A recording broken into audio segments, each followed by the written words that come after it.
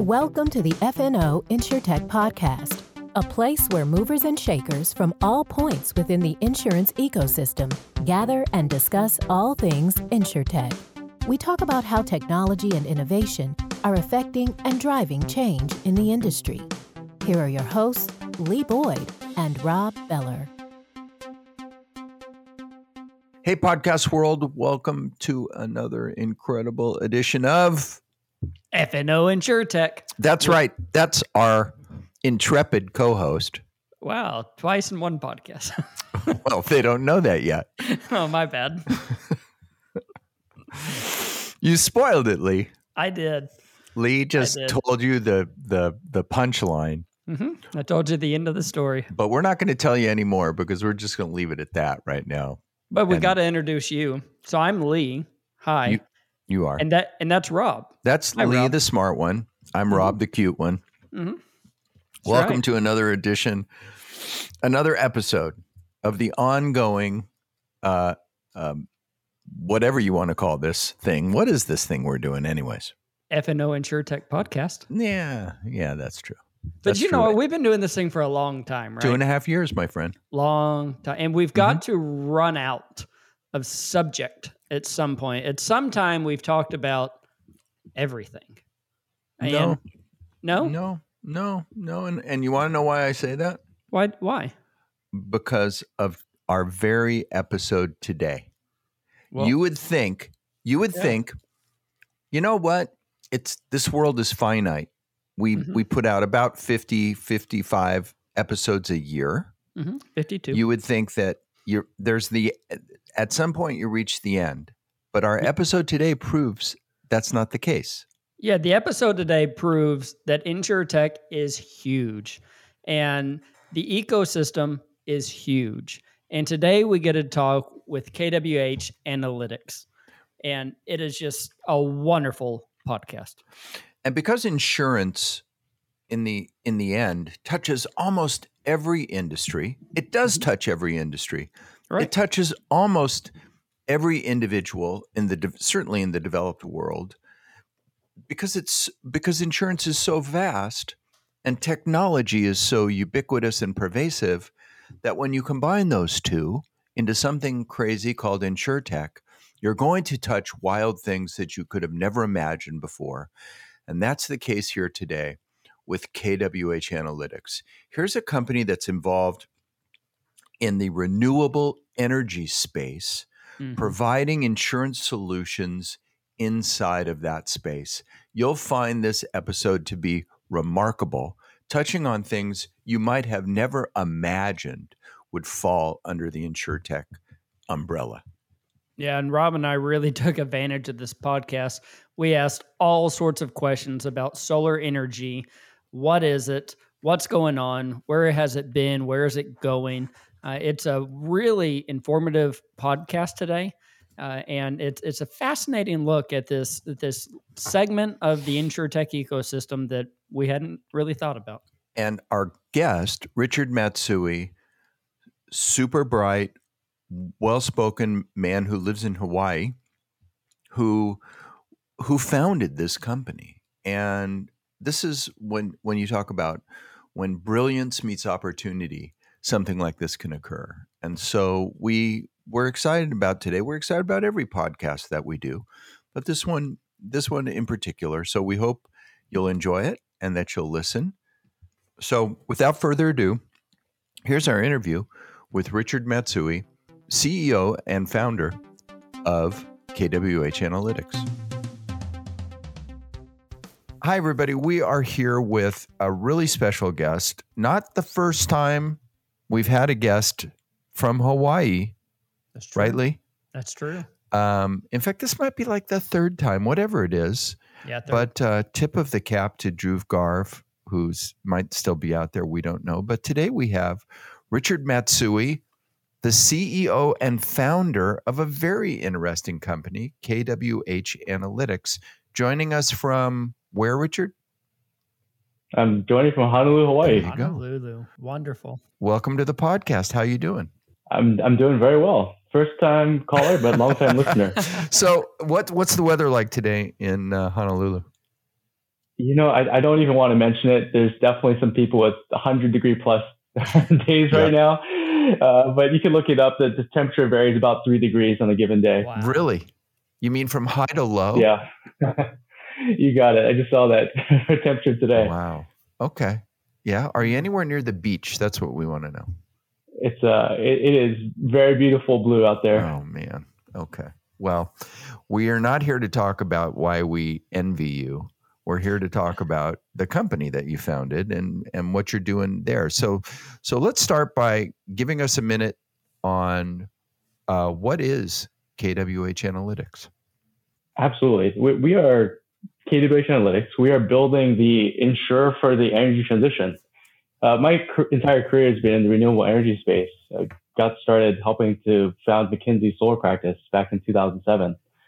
And in that process, what we've learned is that I think one is that the origin story for the company itself was we met a gentleman named Van Skilling, who is now one of our board members. But Van Skilling is the former chairman and CEO of Experian, the big consumer credit company. So one of my first conversations with Van, he wisely told me that, look, every asset class, at least in the United States, has some third-party data company that collects data on how that asset class actually performs in the field. And before I started KWH, solar did not have that equivalent kind of company. And so my experience with the solar industry combined with Van's advice really helped to create this company. So what we've built out is this industry data repository wherein we're collecting data from 30% of the solar power plants in the U.S. now feed us that performance data. And what we've done is we've built really an InsurTech company on top of that data set. The InsurTech company that does what? We insure renewable energy assets, so solar and wind farms. And so there's two products that we have. The first is what we call the revenue put, wherein we're guaranteeing the revenue streams from these renewable energy assets, excluding physical damage risk. And the second product that we've launched is, as you would guess, taking on that property risk. So it's a property insurance product. You are insuring these farms saying that you're going to make X in revenue. And if not, you pay out a claim? That's exactly right. It's a very parametric product. Wow. I had no idea that even existed. So you mean if you have too many cloudy days, you pay a claim? That's exactly right. So if the sun's not shining at the level you thought it was going to in your forecast, if your hardware degraded at a quicker rate than you thought, if the just things tripped offline or the construction company did a bad job, as you can imagine, for these facilities, they are power plants. There are things that can go wrong either from the weather-related side or from the system quality side. And what we built out was an all-risk product that's able to take on both, house them with some really great partners. So we've partnered up with Swiss Re Corporate Solutions to deliver that first product. And so it's now been delivered on more than $3 billion worth of solar power plants here in the United States. This is so interesting. And Lee and I love when we have on a guest who brings a whole new thing to talk about, and that's you. I don't know if I say congratulations or I'm sorry, but let's talk for a second about solar today, 2021. Kind of level set for us on what is the solar industry today and what's the piece that you play in this solar ecosystem that's out there. I mean, as people who are completely outside the industry, I think of solar as occasionally we see a solar farm on the side of the road. We see it on people's houses, stuff like that. Help us understand solar 2021. Definitely. And the first thing to know about solar and renewable energy in 2021 is that renewable energy is now cost competitive or cheaper than fossil fuel in 26 of 50 states, and it's cheaper than most of the traditional incumbents for most parts of the world. The way you can really know this is that, and I just heard this stat this morning, but if you look at the first quarter of this year in the United States, 100% of the new power capacity added online was renewable energy. Wow. There was not a single new coal plant, not a single new gas plant added in this country. And it's because of the fact that two things have happened. First, of course, is the economics I described, which is renewables are competitive. So that's the first. And the second is, the world's on fire right now. Last week, I believe there was actually I was catching up with a friend in Seattle who said that it was 110 degrees and that the toothpaste cap melted off of his toothpaste. Oh my He tried to use it. It's hard to understate how large of a crisis that we're in. And thankfully, we're seeing societal responses to that, both at the global level, where we have things like the Paris Agreement, which is calling for the world's largest emitters of carbon to really regulate that in such a way that we can come in at a temperature below 2 degrees Celsius in terms of that temperature increase. But even down to like the very specific company level things. I mean, you see that it feels like every other week there's a company announcing a new 100% carbon free kind of target. Right. Certainly the insurers. Today I saw that 8 insurers, of course, predominantly from Europe, announced like a net zero insurer alliance. And so there's a number of different ways that both at the country level, but at more of the firm by firm level, the world is responding. So what you're saying is that there's a tremendous amount of growth of facilities that are producing this power. That's exactly right. And if I were to go a step further, I would say that I'll go on the record saying that there will not be a new coal plant built in this country, full stop. Right? That technology, in addition to being incredibly pollutant, is just fundamentally uncompetitive with the new resources coming online, particularly solar and wind energy. Mm-hmm. Mm-hmm. Is that real? I mean, I guess outside of Waco, maybe 5, 6, 7 years ago, they built this giant coal plant, and it's huge. And of course, you can see all the smoke coming out of it.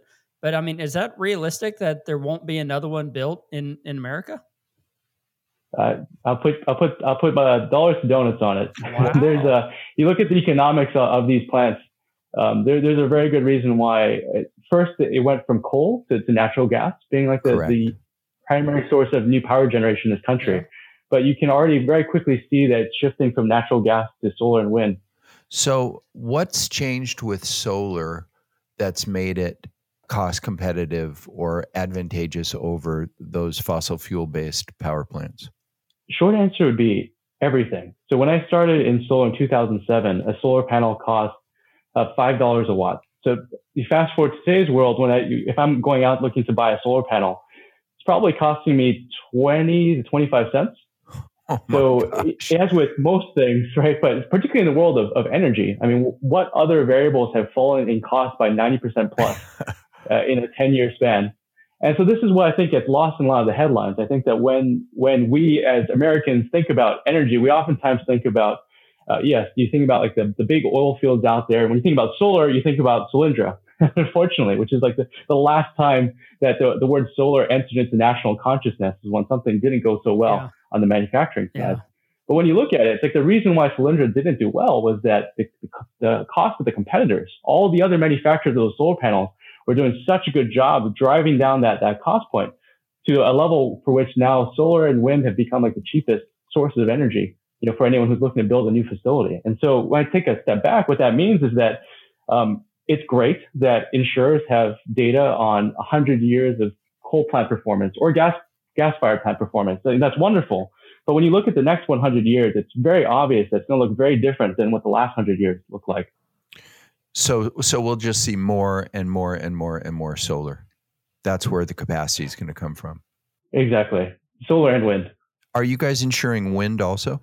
That's right. So we're starting to insure wind with the second product we've launched. Maybe a third thing I should mention is that, especially coming from the terrible experience that you've experienced out in Texas with the winter freeze and what we're experiencing in California with the wildfires. I mean, the third, not a power generation category, but nonetheless needs to be mentioned is, the advent of energy storage. Yeah, I was going to ask you about that. And so what we're seeing is a tremendous number of these power plants, but just massive batteries that are getting installed onto the grid.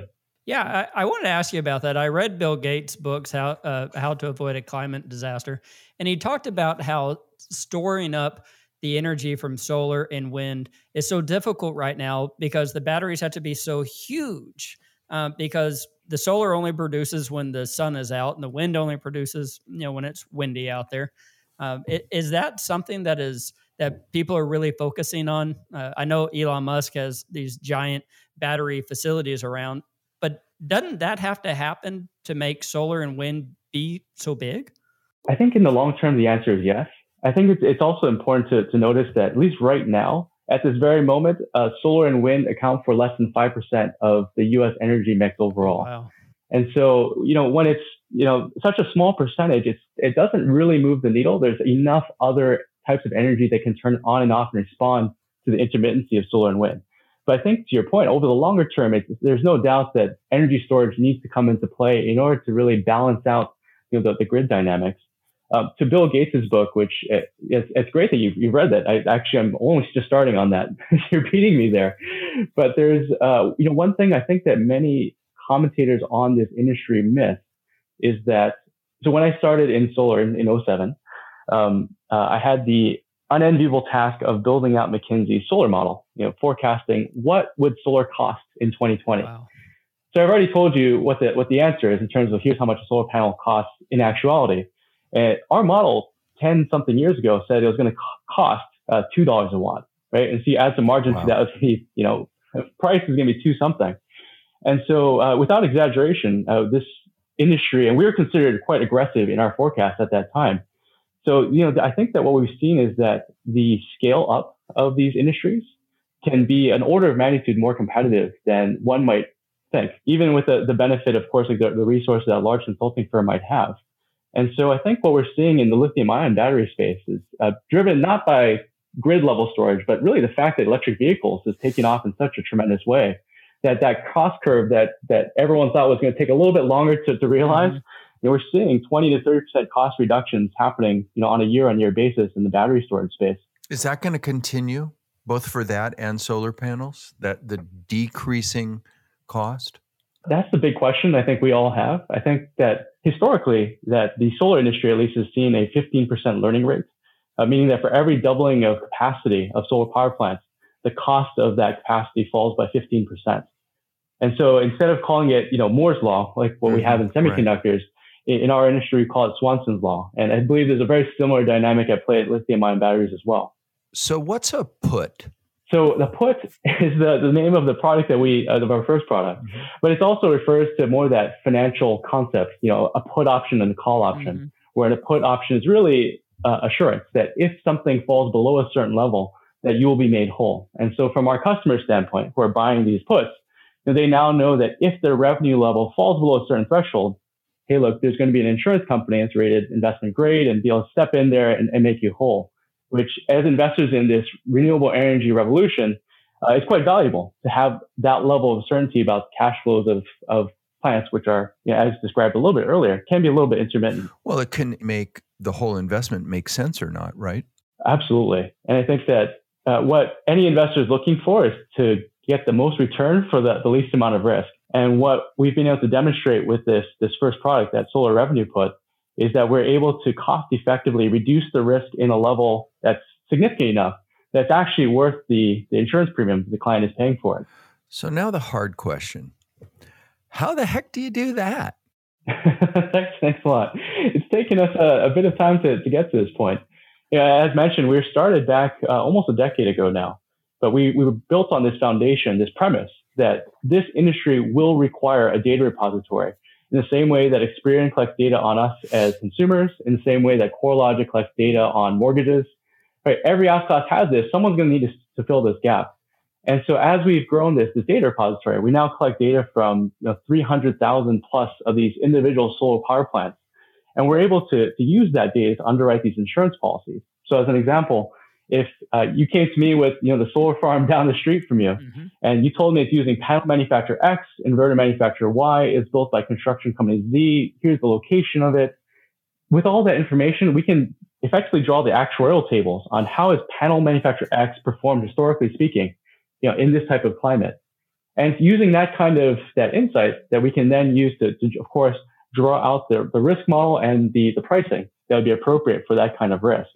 And so it really goes back to Insurance Basics 101. And this is nothing that any incumbent insurer isn't already doing for its main lines of business. But for a relatively new technology like this, someone needs to do that dirty work of actually building out the data infrastructure such that that kind of analysis can be conducted. Yeah, because what you're creating is the underwriting platform for this kind of insurance.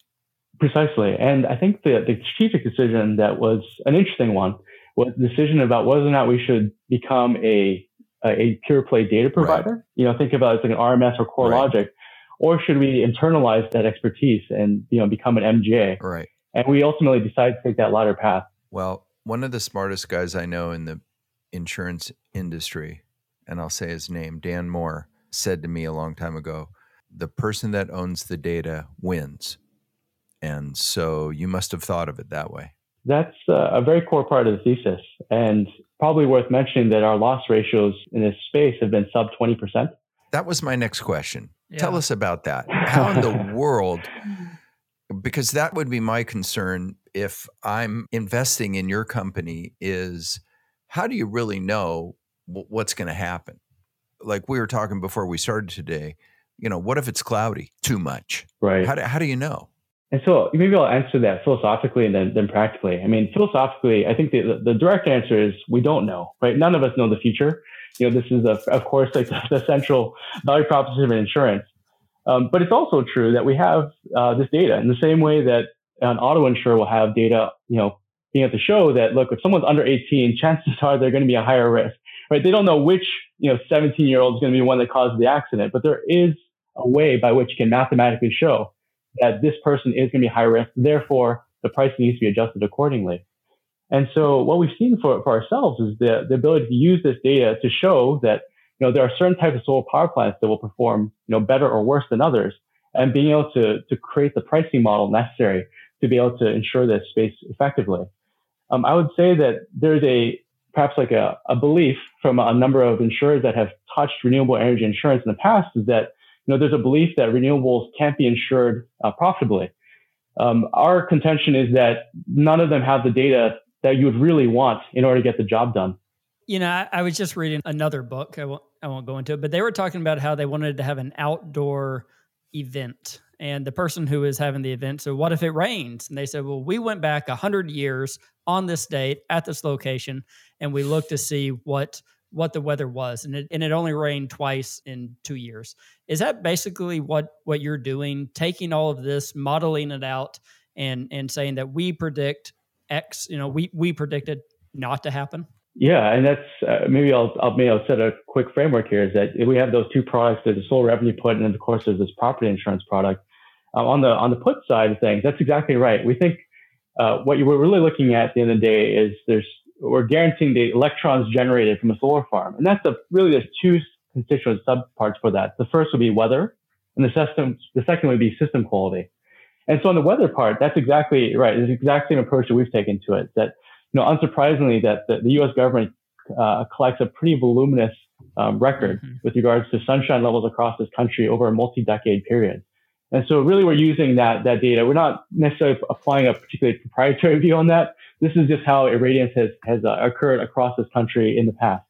So that's what informs that first part of the model. But then the second part of the model, which is the system quality component, that's the area that we think is quite novel because we have this data of in the field, how has this asset operated given this kind of equipment?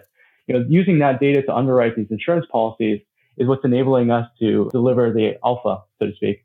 I'm just sitting here thinking, I think people who invest a lot of money in solar, they're not just throwing these things up, anywhere. They've already put a lot of thought into it anyways. And so you're coming in and with the additional reassurance that, yes, we have also backed this. We will write this policy. Is that, am I right? Am I thinking that people don't just throw these things up all over the place? No, that's exactly right. There's pension funds, insurance companies on their investment arms, and there's a number of very sophisticated financial institutions that are making these investments, and of course, doing the diligence appropriately. But what we're bringing to the table is this certainty, from very large balance sheets that, if you're the pension fund and you're really counting on there being a certain dollar amount of return generated from your asset this year. And of course, having that certainty from the insurance community will help you to get there. So you said you're currently receiving data from 300,000 solar farms. Is that what you said? That's right. 200,000 of these solar power plants, all here in the U.S. All in the United States alone? That's right. And so, to be fair, there's a solar power plant can scale really differently. So on one hand, out in Texas, you can imagine having the acres and acres of land with millions of solar panels spread across them. But it's also true that, that your local Walmart probably has solar on it now. And so they may have 1,000 panels, sitting on their roof. And so that's also a solar power plant. Oh, I see. Okay. So how many solar power plants are there in the world? Do you know? That's a great question. I don't know that one offhand. What about my neighbors who just put solar panels on their house? Would they be a solar plant, or would it go with that entire company who did that? Yeah, so that would be a solar power plant. Okay. And it would be, and this is like the beauty of solar, right? It's that if you string together a couple of these solar panels, like you've got yourself a plant. Like you can power devices, you can power your home, you can start powering community. It's the modularity of the technology is really what enabled this space to scale so quickly. It's like it's the difference between selling, a single product that costs, $200 to make. And if you didn't do it right the first time, you can obviously go get a second crack at it, as opposed to other power plants, such as nuclear power plants, where obviously if you don't get it right the first time, it costs $5 billion and you don't really get a second crack at that. So is solar a good investment right now? If I'm a homeowner, many, many years ago, 15 years, 10 years ago, I was looking at solar and it just seems so expensive to put up. I mean, I want to do good for the world. I want to reduce my carbon footprint. I want to do good. But for a homeowner themselves, is it a good investment yet? Yeah. And the reason I would say so, of course, that everyone's going to be different, but for most parts of the country, the payback period is going to be under 10 years now, if you want to own it yourself. And if you didn't want to own it yourself, there's a number of lease and loan companies that are willing to finance it for you in such a way that they can assure you that even on day one, no cash out of your pocket, that you'll be saving money on your electricity bill relative to what you'd be paying otherwise. What's the smallest plant that you guys will insure? The smallest that we will insure is still very much in like what one might consider more of a traditional power plant sense. Mm-hmm. We're not doing this on a B2C kind of basis. Mm-hmm. Do you see that in the future? I think so. There is just this incredible explosion of these solar power facilities getting built everywhere. Certainly from a go-to-market standpoint, being able to interact with a pension fund or a private equity infrastructure fund and being able to, in one transaction, be able to insure 5,000 of their rooftop facilities, or, here's the $300 million they've invested into that solar farm down the road from LEED. That's the area of, at least from a go-to-market standpoint, we found to be the easiest to go. But there's clearly a much broader market out there. Let's go back to 2012 or probably 2007, 8, 9, 10, 11. You're working along, you're at McKinsey, and you're working on solar. How did the light bulb go off? Tell us the origin story of KWH. Let me take you back in time for a moment. So back in 2007, because solar panels are so expensive, bringing the cost of solar panels down was the only question that this industry needed to focus on. Because you could be the best salesperson in the world, you can be the best construction company in the world, best finance person in the world. At the end of the day, fundamentally, you're selling an uncompetitive technology. So there's only so much that you can do to scale your business.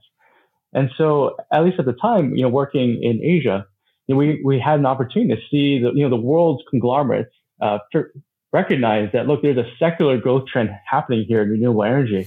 The question was, how did they want to engage in it? Did they want to be manufacturing technology X within solar or technology Y within solar? Did they want to be deploying those energy assets in the US or in Germany? Very much some 101, what is my strategy kind of questions that any large conglomerate might have before entering a new industry. So in that process, I had a chance to see that, in fact, two things were true. One is that there's a lot to be learned. No one company then or now has the answer on how this industry really is going to evolve on a longer term basis. And the second is recognizing that there was a tremendous problem of lack of information about quality about these energy assets.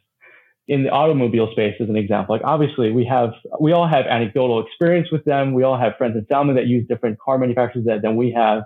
There's Kelley Blue Book. There's all these tools and resources now by which we can have a pretty good understanding of how to think about the quality of one thing versus another. In solar, especially back in 2007, like none of that existed. Furthermore, it's even more challenging because a car, perhaps you'll go replace that in 5 or 10 years. A solar panel is designed to sit in the field, under wind, rain, hailstorms, all of that for 25 years. And so, that purchasing decision is a really important one, but one that was not being driven by a whole lot of data, especially at that point. Mm-hmm. And so that became like the core insight, that you combine that with Van's insight that, look, every industry is able to solve this problem with a very particular type of business model. And that's what enabled the creation of this company. So are you venture backed? So we are backed by the good folks at Anthemis, who I think have been responsible for backing a number of your guests previously.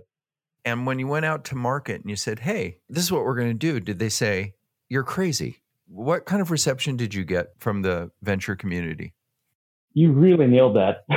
So when we were going out 5 years ago, describing this vision that there will be a tremendous need for insurance in this new type of energy asset, we were laughed out of the room in a number of these contexts. As described, it's like, well, the last thing that people really heard about solar was the Solyndra thing. Sounds like a failure. It sounds like it's not ready for prime time. Might be the charitable way of putting it. But I think in the last 12 months that we've seen a tremendous shift out there, both because of the global level, the geopolitics angle of this, but really the fact that it's become so much more clear to even, you and I as consumers. Like you look outside, you're more likely to see that solar farm, outside, or the solar facility on your Kohl's or your Walmart. And so I think there's a growing awareness that it's not a politically driven industry. It's just really an industry driven by the dollars and cents of the economics of the technology itself. And so that's what's driven a lot of the change perception. Hats off to Anthemis for backing his vision back when it was still an unpopular space. Sure. And there's also such a communal good aspect of it, right? I mean, no one's going to argue that taking advantage of the sun is a bad or questionable thing as opposed to fossil fuel generated power. That's right. After the Texas winter event, I can't tell you how many people who were very upset and said, just give me back all of the coal. I only want coal. No more of this sun, no more of this wind. It didn't help us during the winter freeze. And so people are still very anti some of this sometimes. But I'm so happy to hear that the money world is now backing this, because it's what has to happen. And I think it's companies like yours who are really allowing it to explode. You're out there saying, hey, we've done the studies. We've got the data. We're going to back this. We'll do the put on it. I mean, you're really, really helping the entire world of solar. So thank you for that. Thank you. No, absolutely. And I mean, thank you all for giving us a platform to talk about it. I mean, I think that exactly as you described, like there's this, in the energy industry is what's termed the energy transition. So there's this once in even more than generations, like once in an era shift, wherein we've gone from coal to natural gas, but very quickly over to this renewable energy in a very short span of time. And then Bloomberg forecasts that there will be $100 trillion of new capex required between now and 2050 in order to make that happen. And so there's this massive dollar inflow into this space that's become quite inevitable, both because of politics as well as like the economics. But really, at least what we've seen is some difficulty from the insurance industry to keep up. We as insurance industry professionals now in the renewable energy space, we see ourselves as to some extent being rate limiting on this energy transition. Unsurprisingly, no one's going to want to finance a solar farm down the street from you if there's not a player that's willing to step up and provide even basic insurance coverages for that sector. And so, the belief here is that we can use this data, enable the insurance capacity to be deployed intelligently into the space, and of course, facilitate growth overall. I was just sitting here thinking, we were talking about Bill Gates' book, or I was, and I loved your answer on that. As I said, I'm such a big fan of solar and wind and everything like that. I was just thinking, with vocal people like Bill Gates, is that helping the solar world or is that hurting? Because a lot of people are saying, because he likes it, I'm not going to like it. Whenever powerful people step up and back solar and say, you need to do this, is that good for the industry or bad? To your point, it should seem to be an obvious good, but it's also true that there's been a tremendous amount of politicization that's occurred in this space. Right. I mean, I think to your point, in Texas, right? I mean, just looking just at the numbers, like a number of natural gas plants that were offline relative to the number of wind farms or solar farms that are offline, even on a percentage basis, there are more natural gas facilities offline during the winter freeze than there were the renewable energy assets. But we live in an environment where some of these conversations are quite challenging to have because there is a broader narrative that these facts need to fit into on both sides of the aisle, right? Not saying that there's any one side that's guilty of this, but this has become a much harder conversation than it really should be. And, when I think about that question you asked just previously, I mean, this Steve Lekus, I thought, did a great job of saying this on your other podcast. He's like, there's shockingly little product innovation in our space. And it's great to know that we can buy home insurance online. Like I am a Hippo customer. Wonderful, right?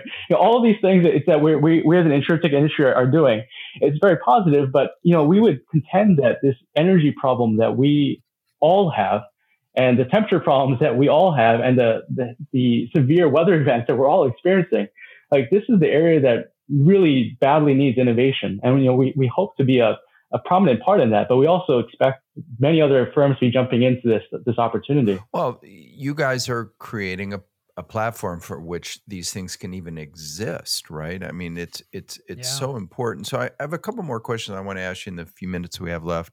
First of all, how's business? It's been great. We just hired up. We expanded our team by 25% in the last 6 months.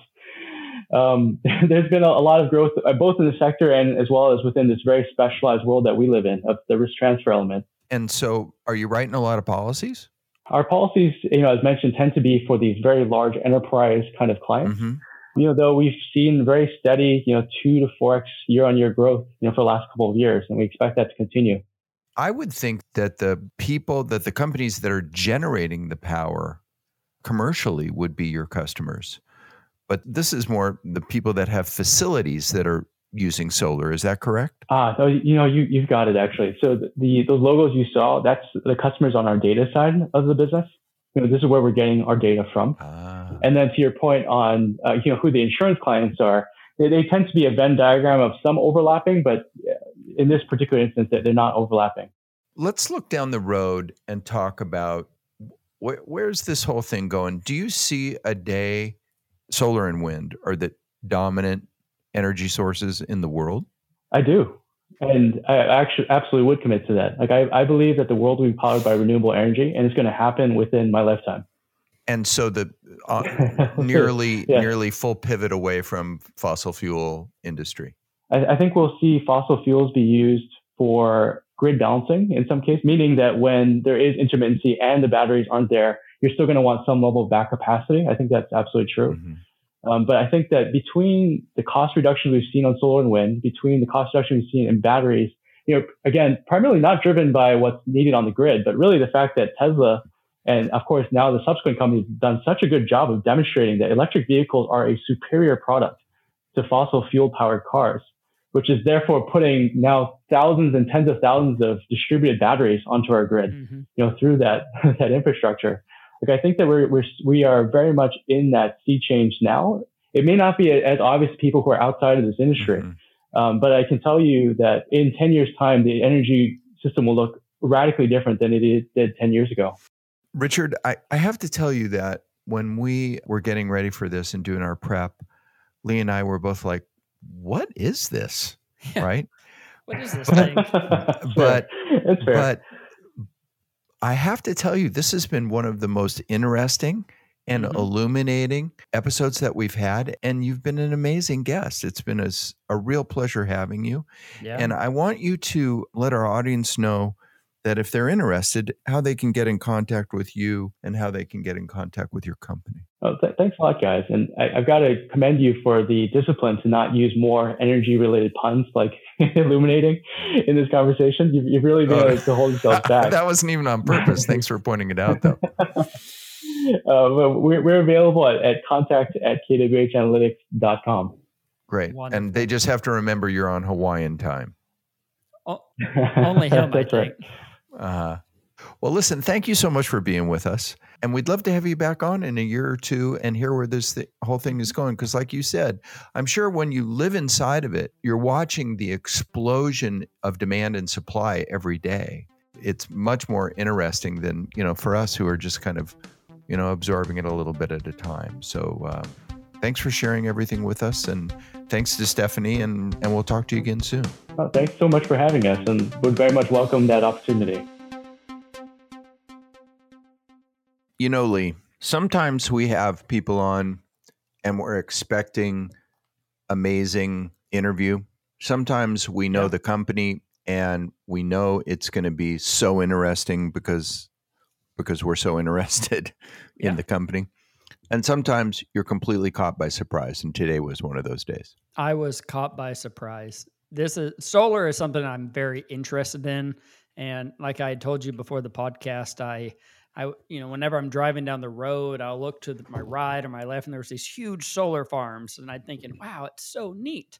But today I was just really blown away with Rich. I'm just an amazing guy who knows the industry so well, and with a great idea. I'm so happy this is out there because I think his industry is really allowing more companies to invest with the security that the revenues will be there. Right. And somebody like him, a company like his, is enabling or helping to enable something that really needs to be, and now this is my commentary, it really needs to be. I mean, we need as much solar as we can. I think that that's indisputable. And so I'm thrilled for a company like his and the things that they're achieving and helping to achieve. Well, and what he said about it only being 5% of the current energy out there, I mean, it's still so small and it still has so far to go. But for every percent, every 0.5% is just that much more. So we really appreciate companies like his and the people investing in the solar. Totally. But a visionary, somebody who had a great idea and made it happen. And we love that. And we thank Rich for being with us and Stephanie for making it happen. And Alicia, our intrepid content producer who had the courage to move forward with this. Nice work. And Al Moya, too, for whom, if it wasn't for him, you wouldn't even be hearing this right now. So we have a great team, and we're thrilled about that. And our team shines. Huh? Shine bright. It shines brightly. Okay, no singing. My bad. So we'll say to you now, as we say at the end every time, goodbye, everybody.